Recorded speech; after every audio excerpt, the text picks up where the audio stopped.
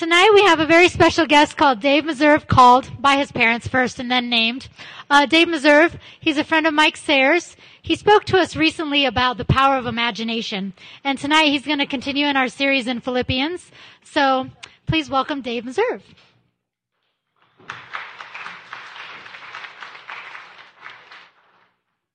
Hi. How are you tonight? Is this where I'm supposed to be? I was trying to get used to this idea of being kind of in the round, so it'll take me a little time to get used to it. I am an old friend of Mike Sayers. We went to seminary together. We were both working at a church and going one day a week, one class at a time. And I got out in 7, and he's still trying. God bless him. He's in England right now. I think you probably knew that. I'm a little envious. I wish I could be there rather than here as much as I want to be here. The only time I've been in England, I got to go for a week. And I heard that Mike went to the Eagle and the Child, which is where C.S. Lewis and J.R. Tolkien and the Inklings hung out. And I got to go there one time. Actually, across the street, it's called the Lamb and the Flag, which is another pub that the Inklings hung out at, and I'm sure Mike's been there. But I got to go there on the 4th of July. You get the irony of being an American 4th of July, celebrating in England. So I got to go to an English pub. And while we were there, there was actually several pastors. There was an Irish band there. And the Irish and the English, I suppose, don't get along all the time. So they thought this was hilarious. And so they basically kind of manipulated us to get up in the Irish pub and sing the Star Spangled Banner on the 4th of July. So that was one of my favorite memories of all time. And I know Mike will have great, great stories. And he has just got he's got such a story because of Scum. He is the real deal, and I just can't wait to hear what it was like for him to be over there. I know they had him speaking about 80 times, which is too bad.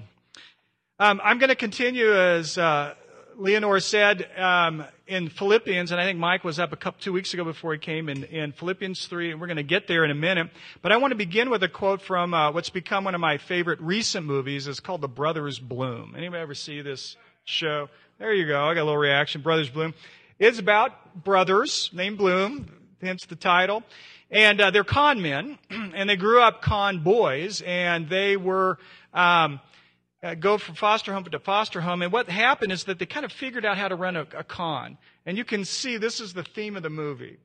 They begin the movie this way, they end the movie. And the older brother, Stephen, figured out the perfect con. The perfect con is one where everyone involved get just the thing they wanted.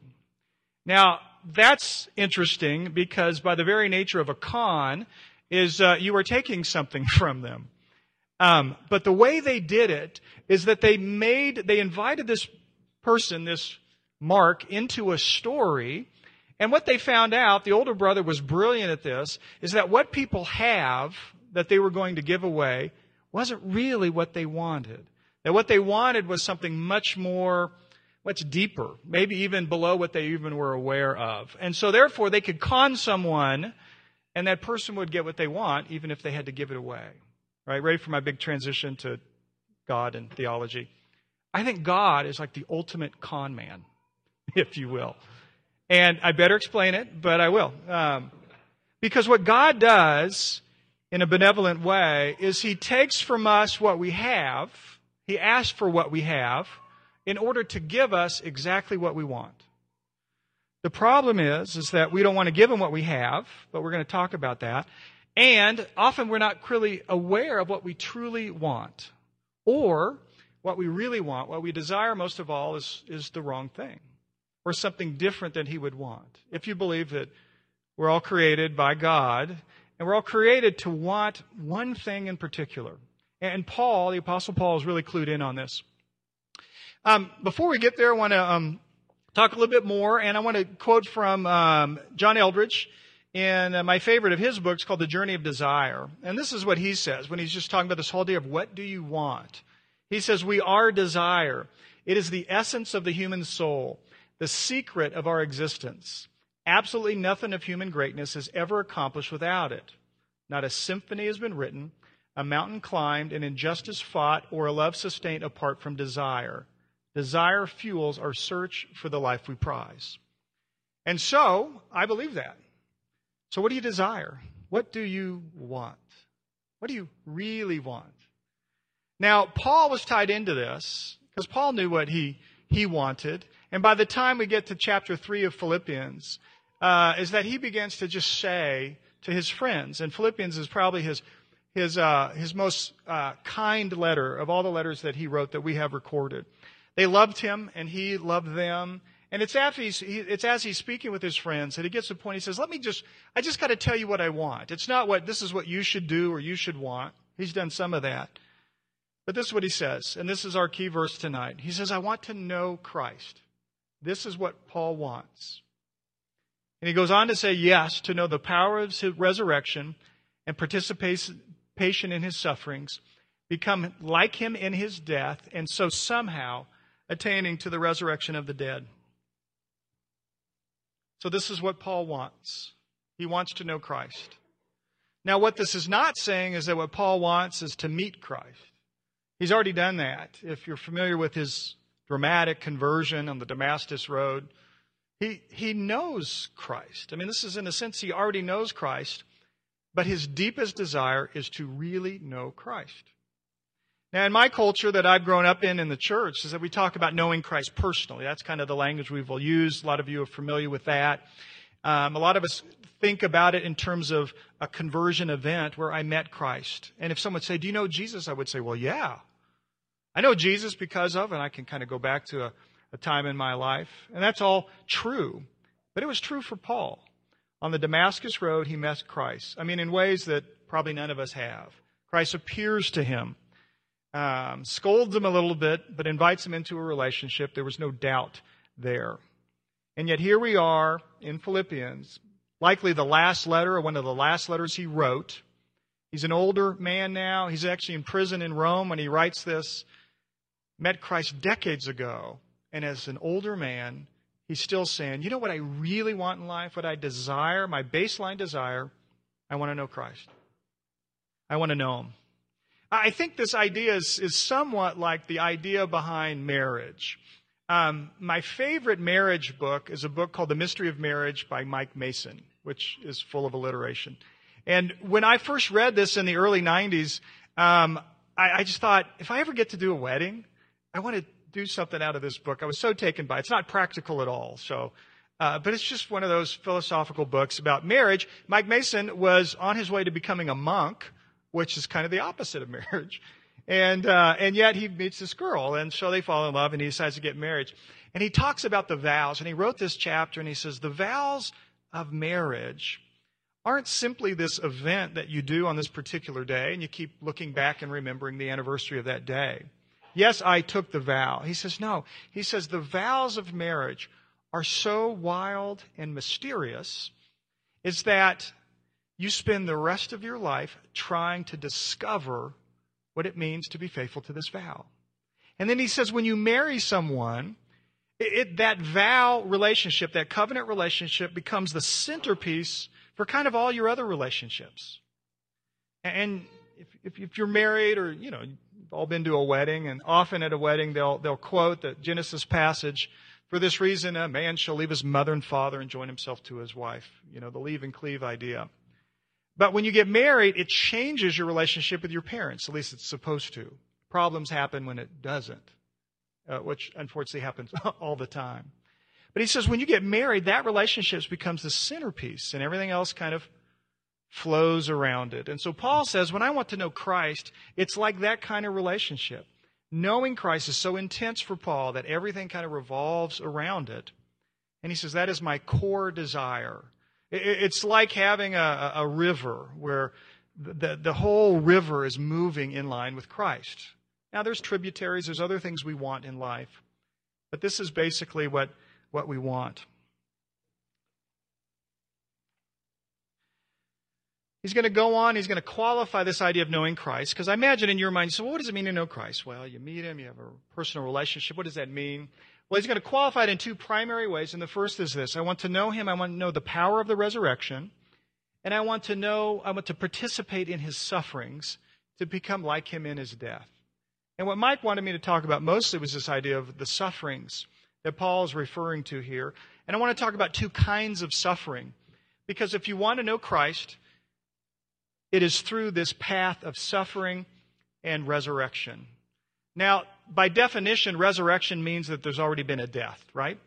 So the first way I want us to think about this relationship between suffering and power is what Paul talks about as the loss of all things. So this is earlier in the passage that I think Mike talked about a couple weeks ago. He says, whatever were gains to me, I now consider loss for the sake of Christ. What is more, I consider everything a loss because of the surpassing worth of knowing Christ Jesus my Lord, for whose sake I have lost all things. So he describes it. Other translations talk about, I have suffered loss in order that I may gain Christ. And this is where Christ is the con man. He's going to ask you to suffer the loss of things in order to gain him, to get what you really want, which is to know Christ. Now, in this passage that Mike talked about, is Paul talks about what he had to lose, so to speak. And Paul grew up and went to really the finest universities in the land. And he decided to become a rabbi, and he trained under perhaps the best-known rabbi of the day. And in his training and his studies, he excelled all of his peers. He was without equal in his performance, in his achievement, and even in his own piety. I mean, he was living the Jewish dream, I guess, of the first century. And so when Christ says or Paul says, I suffer the loss, and he goes on to say, I've done all these things and I count them like rubbish or garbage, is that Paul had to lay aside all of those achievements that he's done. It wasn't that they didn't happen, but he had to understand that that was not what he most desired in life. That dream, he had to become shattered, and that's a loss.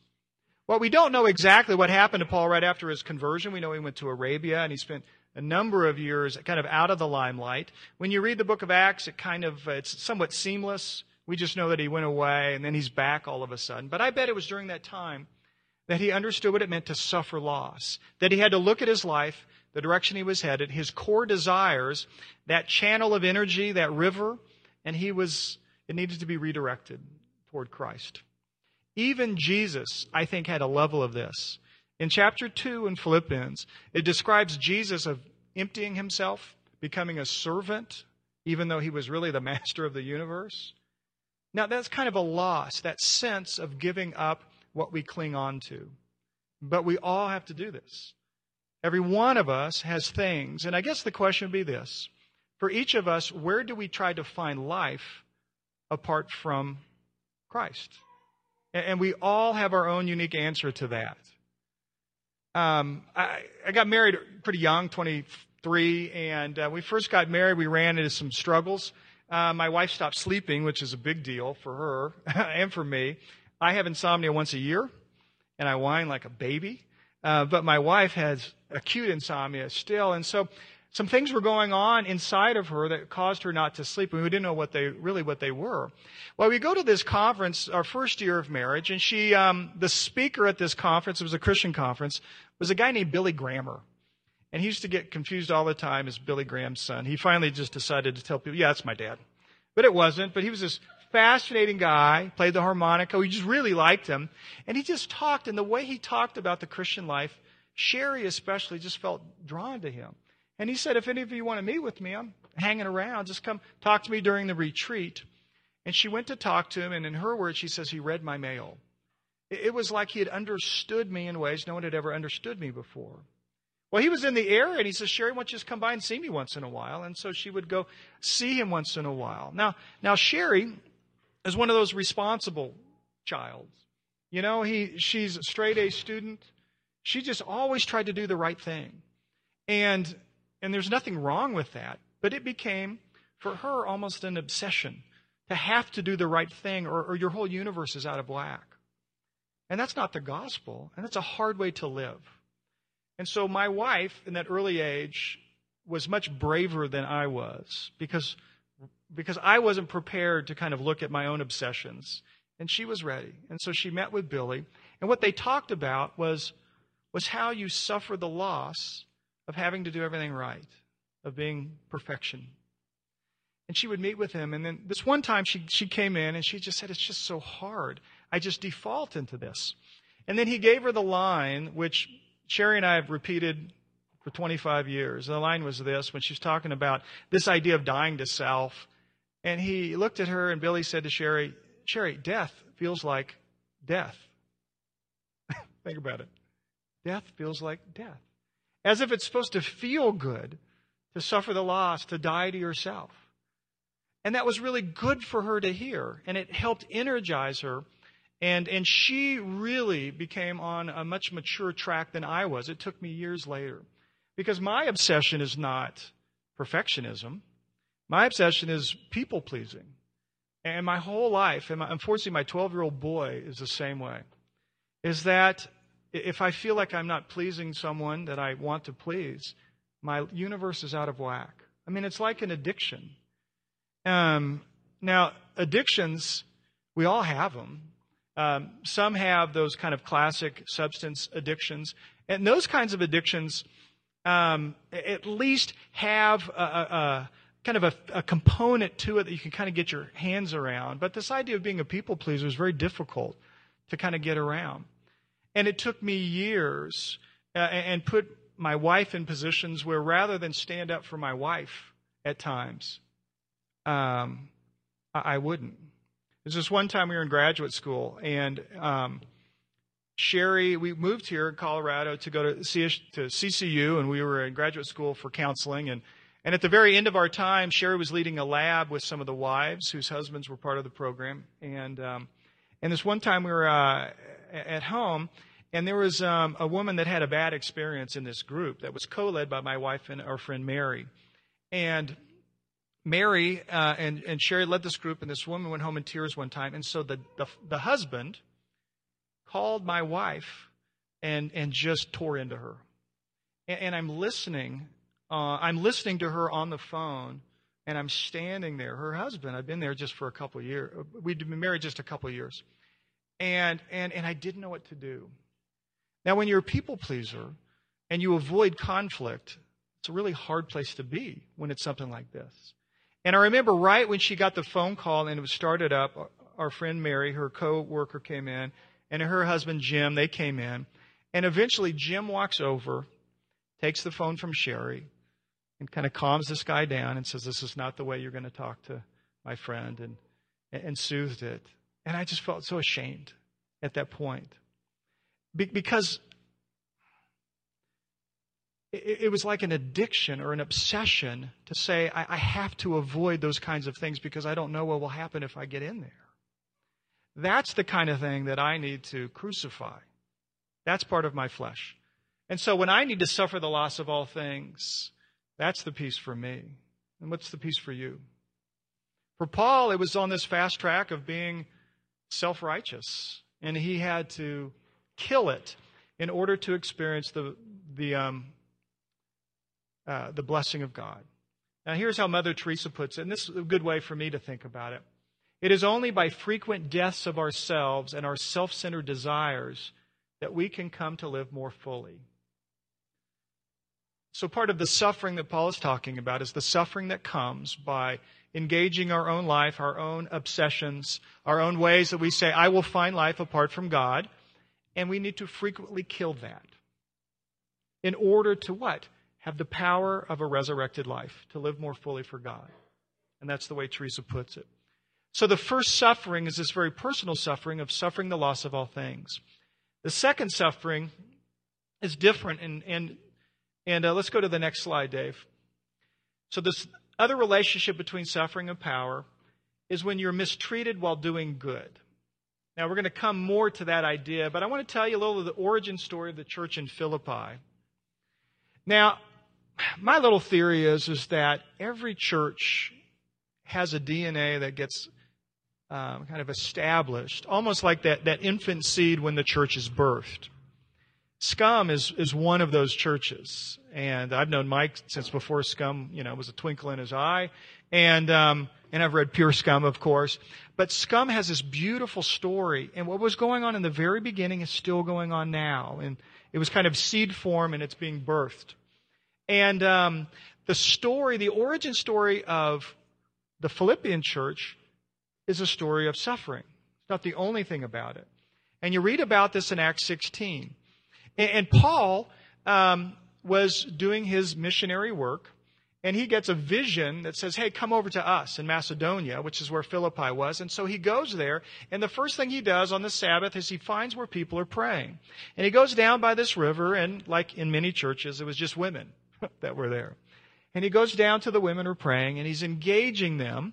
And this one woman in particular, she was kind of a natural leader named Lydia. And she engaged with Paul and comes to become a follower of Jesus. And so there's something about the DNA of this church that women were going to play a significant role. Now, he would go down there every Sabbath and every time they would gather to prayer. And one of the things that happened was this teenage girl would follow them and just kind of in this obnoxious way. These are the prophets of God. These are the prophets of God. And Paul and his buddy Silas got kind of tired of it. I mean, it wasn't like it wasn't true, but it's just annoying. Now, what was going on with this girl was that she was really enslaved. She was enslaved to men who were taking advantage of her gift of fortune-telling to make money. She was also enslaved to a spirit that was allowing her the ability to have this kind of divination. And so she would do this, and finally Paul turned around and cast this demon out of her, just out of annoyance, really. And then when that happens, the guys realize that they lost the woman that was making the money.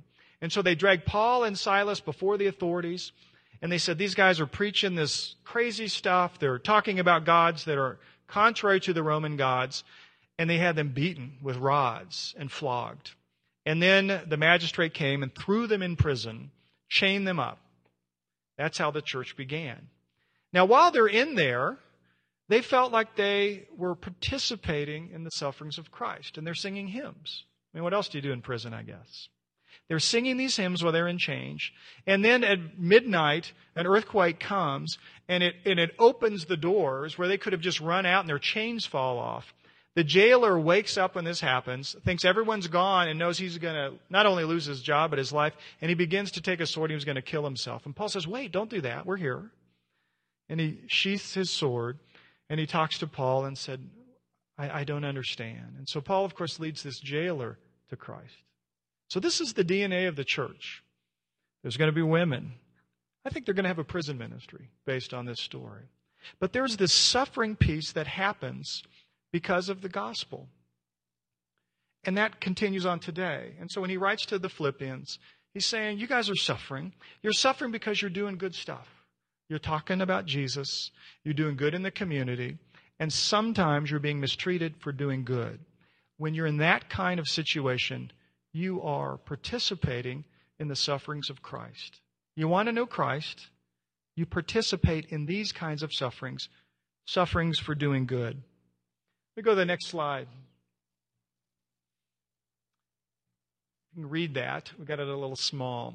One of my heroes is a man named Oscar Romero. Anybody know Oscar Romero? You will love him when I tell you about him. Oscar Romero was a Catholic priest, and he is from El Salvador. He grew up there, was going to be a carpenter, and then he decided that he'd go into the priesthood. And so he goes to Rome, and he goes to the priesthood. And he was a fantastic scholar, very bright guy, kind of quiet, loved the church. When the war broke out in the 40s, he ends up back in El Salvador, and he begins to just do the work of the priest. And he was preaching his homilies. He was doing the Eucharist and Mass and visiting people. He was doing all that work. But he was really a church guy. When Vatican II came, which changed a lot of things, not everyone liked it. Like Mel Gibson doesn't like it. And neither did Oscar Romero. And so Oscar Romero in the 60s he was one of those, I just like the church the way it is. Now what was going on in El Salvador at that time was that almost all the land was owned by just a handful of families. And this handful of families didn't want anyone else in on this. And they began to oppress anyone that would try to challenge that. So you had the masses of people, and this oppression was mounting. The military really was the military that was defending the rights of the wealthy landowners. Now, one of the questions was, what would happen with the church? And the church began to become a thorn in the side of the wealthy landowners. And it became more and more. And so there was some persecution against the church. There was a famous slogan you would see once in a while, be a patriot, kill a priest. Now, the bishop died during all of this struggle, and so the Catholic Church says, well, who can we have to be the bishop here? We need someone that's not going to cause trouble, so they thought Oscar Romero. He's this brilliant guy. He's scholarly. He loves the church. He's just old school. He's going to go in there and he's going to do the work, and he's not going to become political. That's exactly the way he started, 1975. But he begins to meet people. He met a younger priest, Father Grande. And Father Grande was kind of a radical. And he says, how can we sit here when these people are being oppressed? And he began to challenge that. And one day, Father Grande and a young man were walking to Mass, and they get gunned down. And that was a turning point for Oscar Romero. And he knew he could no longer just play it safe. So he left his very nice house, and he went to live in a cancer ward at a hospital where a lot of people were coming in. And at Mass, what he would do, every Mass, he would read the list of the names of people who had been murdered or were missing and probably murdered. And he would go on the radio and read these names, and he began to speak out publicly against this oppression. Well, of course, this caused all kinds of scandal. But he had to do that. Eventually, what happened in 1977, he'd only been there 3 years, on March 24th, he was delivering Mass, and an assassin sneaks in. And during the blessing of the elements, he's shot right in the forehead and dies. And one of the really beautiful and sad ironies was the text that night, or that day at Mass, was from the Gospels, where it says, unless a seed of wheat falls to the ground and dies, it will bear no fruit. And that reform continued kind of in the spirit of Oscar Romero. Well, he has written beautiful things. And this is a book called The Violence of Love, and it's based on this particular writing. And if you get this book or if you read these things, it's actually prose, but it's set up in poetry style. It's just beautiful. So let me read this for you. We have never preached violence except the violence of love, which left Christ nailed to a cross. The violence that we must each do to ourselves to overcome our selfishness and such cruel inequalities among us. The violence we preach is not the violence of the sword, the violence of hatred. It is the violence of love, of brotherhood, the violence that wills to beat weapons into sickles for work, the violence of love. So in the middle there, he says the violence we must do, and he's using very obviously strong language to make a point. The violence we must do, first, he says, we do it to ourselves. We suffer the loss of all things, and that's a suffering that we can take on to get rid of our selfishness and our obsessions and those things that take us away from the heart of God. But it's also the cruel inequalities among us, is that we join in on the suffering of the poor and God's people. And I know Scum is a church that does just that. And when you do it, when you act in this way, this is where the fellowship comes from. When you join together for this kind of good. And that's how you know Christ. There really is no knowing Christ in the kind of way Paul's talking about without this sense of suffering on behalf of others. That's where the power comes from. Now, Paul's not the only one to write about this. This is the way Peter puts it. He says, who's going to harm you if you are eager to do good? Now, let me stop there. Now, that makes sense. If you're going about doing good and taking care of the poor and the people that need it and feeding and clothing and your neighbors that need help, who's going to harm you? I mean, who wouldn't want that? Well, there are people that don't want that. There is a world spirit that doesn't always see that kindly. When Paul healed this teenage girl from her slavery and freed her, there was an economic side to that got him in trouble. So sometimes you're going to be eager to do good. It says, but even if you should suffer for what is right, then he says you're blessed. And he goes on to talk about here that famous line where he says I got to get to it. Oh, yeah. Be prepared to answer anyone that asks you about your faith, and you answer with gentleness and reverence. And if you've been in the church, you might recognize that one. We use it a lot to say this. You always be prepared to talk to people about Jesus. What they miss is the context about suffering. Why would someone ask you about your faith in Jesus? They'll ask you when they see you suffer well. When you are being mistreated for doing good, and instead of retaliating to mistreatment, you bless, that is why people are going to want to know your God. And that's how we get to know Jesus. This whole context is when he's talking about Jesus going to the cross and not retaliating. For it is better, if it is God's will, to suffer for doing good than for doing evil. For Christ also suffered once for sins, the righteous for the unrighteous, to bring you to God. He was put to death in the body, but made alive in the Spirit. In the Bible, there are, people say there's 600 promises. I don't know what it is. You would probably know, Brad. Lots of promises. I think there's only a handful of really core promises in the Bible that are really promises. And the one that I think that we see over and over again, that may be the most, well, for me, most important true promise of the Bible is this. Jesus puts it this succinctly in the Sermon on the Mount.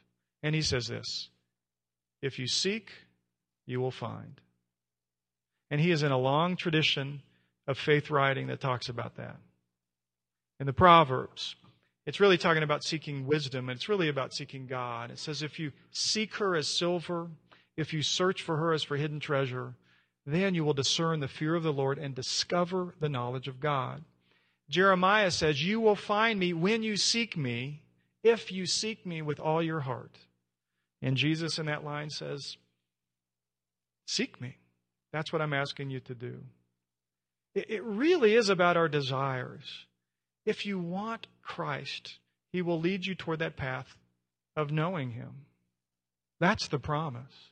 And it is that journey, which, yes, does include this sense of suffering, but with the suffering comes this new life, this power of the resurrection. I mean, that's the hope of the gospel. Last slide. And what Paul goes on to say when he's talking about knowing Christ, he says, not that I've already obtained all of this. So he's talking about, as an old man, I'm still looking forward. He says, I haven't arrived at my goal, but I press on to take hold of that for which Christ Jesus took hold of me. Brothers and sisters, I do not consider myself yet to have taken hold of it, but one thing I do, forgetting what's behind me, straining toward what is ahead, I press on to the goal to win the prize for which God has called me heavenward in Christ Jesus. And the prize is Jesus himself. So I'm going to pray for us that we might know Christ and want to know Christ.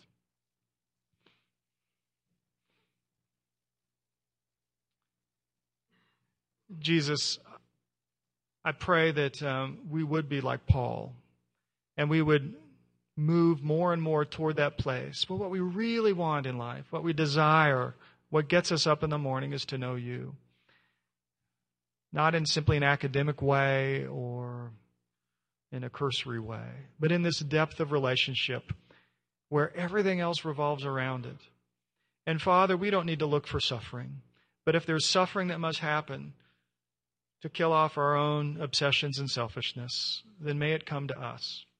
And if there's suffering that must happen because we align ourselves with things that are good, then may it happen to us so that we may experience the power of resurrection and that we may experience you. You really are the goal for which we are all headed. You are the desire that we were created for. And as Pascal said, our hearts will always be restless until they rest in you. Thank you for this time. Please be with each of us as we go about our weeks. Take care of us, watch over us, lead us into knowledge of you for the sake of Christ. Amen.